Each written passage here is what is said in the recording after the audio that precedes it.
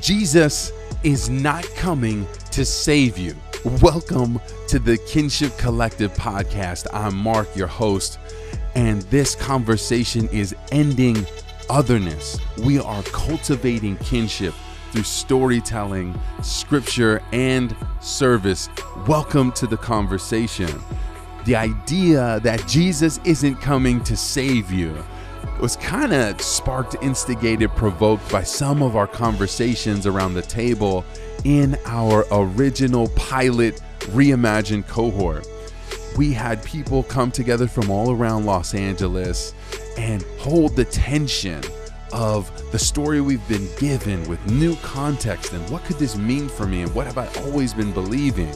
But wrestling together, we created that safe space for one another, a space to wrestle and to feel really confused and frustrated, but then to be reoriented to new truth that made faith in Christ make even more sense and still be faith beyond certainty. If you're interested in a safe faith space for you to be able to wrestle around a table with new realities that you are holding differently. Maybe you're not suppressing something you always have. Maybe you have always felt oppressed by the kinds of understandings of God that you have been taught. This could be a wonderful space for you to recalibrate and reorient your faith. You can register today. We're going to be meeting in person on Thursday nights in Pasadena after Easter. You'll get more information if you're up for that and you register today. The link is on our website. We'll put it in the show notes so you can join. However the heck you're listening, you'll find those notes there. Also, we have another kinship night coming up on May 20th. We'll have more information coming for you soon, but we are going to have a conversation about creativity and identity with a local incredible artist who's experienced transformation in their life and the way that they are calibrating those two beautiful pieces of their story. Okay, well, let's jump into this conversation. We are going to reimagine. Jesus is not coming to save you. For me, I grew up with a level of learned helplessness, cultivated dependence, codependence on God. My family ran on faith. Jesus was like the center point of our story, but I grew up in a faith tradition. I don't even know if it's faith tradition, but the kind of Christian faith that I was given, I would say the brand of it was filled with certainty and it was filled with promises. It was kind of prosperity gospel, but the overarching message was that God's got this. And the overarching way that I came to understand faith was that if I asked and believed God for it, that God would be the one responsible for making it happen, which removed responsibility or my ability to respond or my power or my agency. This was with school. This is with love. This is with hard circumstances that I encountered. All of this was what I learned or what I came to know. And I'm not saying that these things were preached or spoken expressly across a pulpit, but the image that I internalized or the overall idea that I internalized was that God's got this, God is in control, and I am not. I don't have this, and I don't have power to change my circumstances. And those of you who are driving or you're taking your walk or you're washing your dishes, some of y'all resonate with those feelings and y'all could say amen, or you could be like, yo, don't ever ask me to say amen again. But as I was even saying it, I could just feel the empathy. I could feel folks resonating. My sisters and brothers, wherever you're at, resonating with that truth. You were given a message that undercut your agency, your power, your intellect, your creativity, your personhood. And you tried to make it fit, and it didn't. And every time you made a decision to undermine what was true to you, surrendering power and agency, believing that God would swoop in and change who you are and change your circumstances and change the world. we kept reinforcing those beliefs, one decision at a time. It feels like, to me, it's kind of like a faith of origin, which kind of feels like a family of origin. When you get mature enough, or you grow up, or you experience enough, or something, it's almost like the lid comes off of the thing you've always been trying to suppress, or the lid comes off of the ways you've always been oppressed. Then you could kind of take a step back and look at it and see that, wow, this faith that I was raised in, the faith that I came to know, really made me dependent, really undercut my power, undercut my agency. We are not alone in that. And that kind of system benefits that kind of system that promotes the person who has all the power and all the interpretation. Of course, it benefits them. For us to feel like, well, if we have a spiritual question, or a question about scripture, or a question about ourselves, well, this person who may or may not have any theological training, may or may not understand even the context from which the scriptures come, or the context of our own lives. That's to the YouTube phenoms, or the ways that we've heard messages kind of broadcast. We've looked to them for the answers for our lives, and they don't have that context.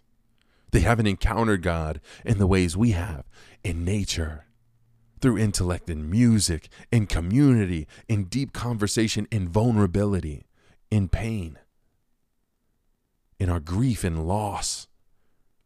So how could they have the answers we need from them? That kind of faith promoted, it almost cultivated codependence. So everyone in the crowd needs the one person on the stage. And the message of kinship has always been that there are unique encounters with God that we all have. And we all can create and cultivate a larger, much larger imagination for God when we're sharing with one another. And when I'm saying, oh, this is what I see here. Oh, this is what you see here. And we grow a bigger picture of what we can expect, or the kind of God we're interacting with. Build a different kind of relationship with God. That feels so true. So today, when I think about Palm Sunday, some of us, we're not headed to church this Sunday. Some of us haven't been to church in a long time. But when I think about Palm Sunday, I'm thinking about the ways that all the people were expecting Jesus to change everything for them. They had heard it said he would be a wonderful counselor, mighty God, everlasting Father, a Prince of Peace. He was coming to abolish the Roman Empire. Just you wait. When he comes, this is the moment we've been waiting for. After 3 years of walking and putting the heart and values and justice and love of God for everyone, especially the people on the margins, taking particular efforts to meet those people who had been outcasts and to welcome them in, to remind them of their power, to welcome them back into community. Now Jesus is coming to this moment where he knows that what his message, that the kingdom is come. There is a new way of being. That this has been a threat far too long to the religious powers that be. And he's making his way in, and all of the expectation is that he'll overthrow Rome. And there are religious powers in bed with Rome. And this is a threat to all of that. Jesus senses the end is near. I'm going to read this passage of scripture from the First Nations version of the Bible. These expectations. We can't do it, but you will. And we'll see what Jesus embodies in John chapter 12, starting in verse 12. The following day, the people who had come to the Passover festival heard that Creator sets free Jesus was entering Village of Peace, Jerusalem. A great crowd of them took branches from palm trees and went out to greet him. Waving palm branches in their hands, they began to shout, "Hosanna! Hosanna!" meaning, "Help us." They cried out with glad hearts, "We honor you as the one who has come, representing the Great Spirit. You are the great chief of the tribe of wrestles with Creator, Israel." Creator sets free. Jesus was riding on a colt of a donkey to give full meaning to the ancient prophecy. "Do not fear, O daughter of strong mountain Zion. Your great chief is coming to you in a humble way, riding on a young donkey." At the time, his followers did not understand these things. It was not until some time later, when he had entered his place of honor and bright shining greatness, that they remembered how the things done to him had first been written down by the ancient prophets long ago. Among this crowd were the ones who had seen Creator sets free Jesus bring Creator helps him Lazarus back from the dead, and they were telling everyone about this great miracle. That's why the crowd was so large that day. Creator sets free. Jesus came riding down Olive Mountain and went into Village of Peace, Jerusalem. His 12 followers encircled him and led the donkey forward. He did not fit the powerful image of a conquering ruler, for he was not riding a war horse. Instead, he rode a small, humble colt of a donkey. No mighty warriors rode next to him. No dignitaries from Village of Peace, Jerusalem, came out to meet him. It was the most common people who welcomed him that day. John chapter 12, verses 12 through 18 in the First Nations version of the Bible.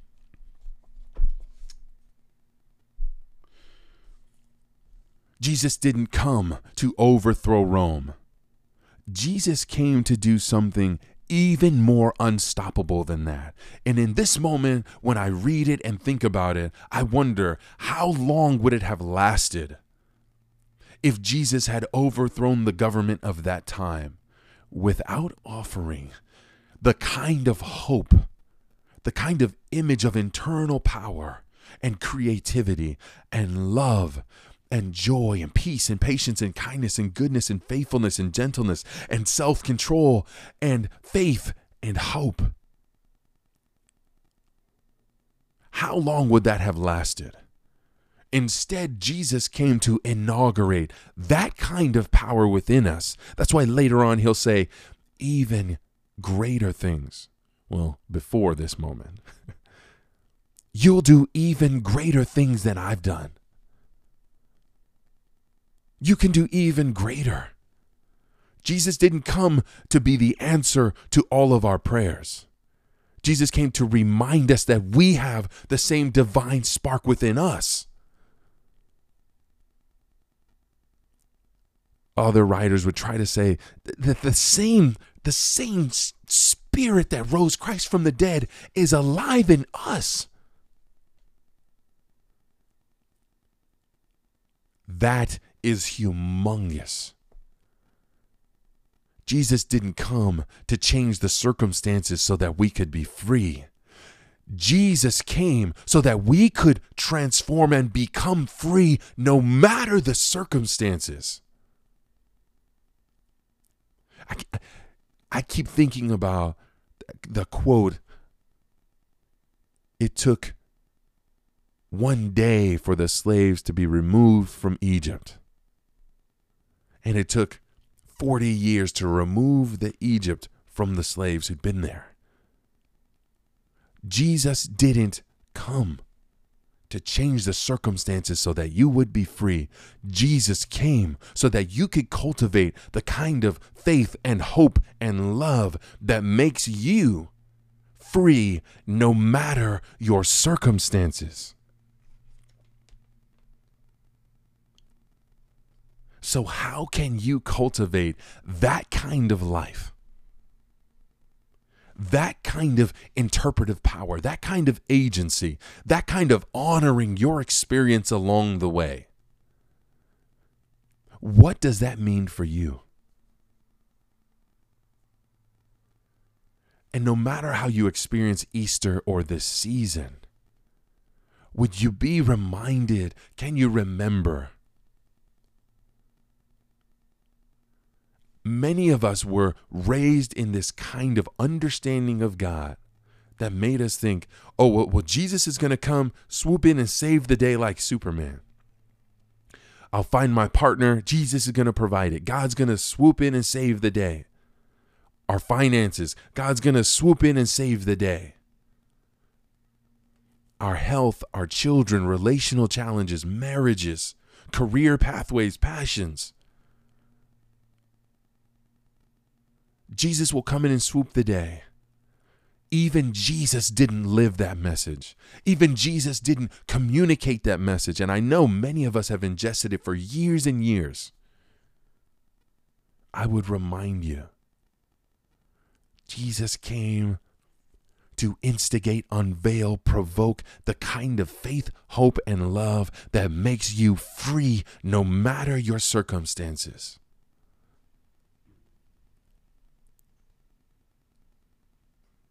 You're invited into that boldness, that bold kind of creative power of what it means to be human.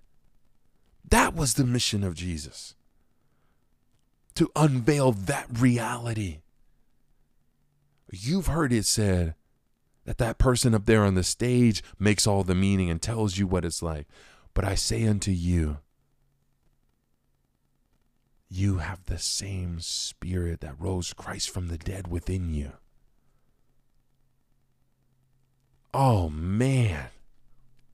Jesus is not coming to save you, but Jesus believes that you have everything you need to encounter wholeness, to instigate wholeness in your own life, to cut off the habits that make you feel like you're living in hell.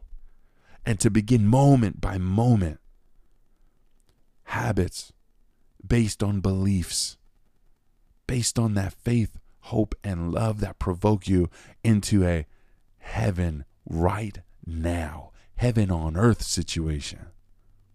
That is what Jesus came to do. Oh man, may you know that. Jesus is not coming to save you.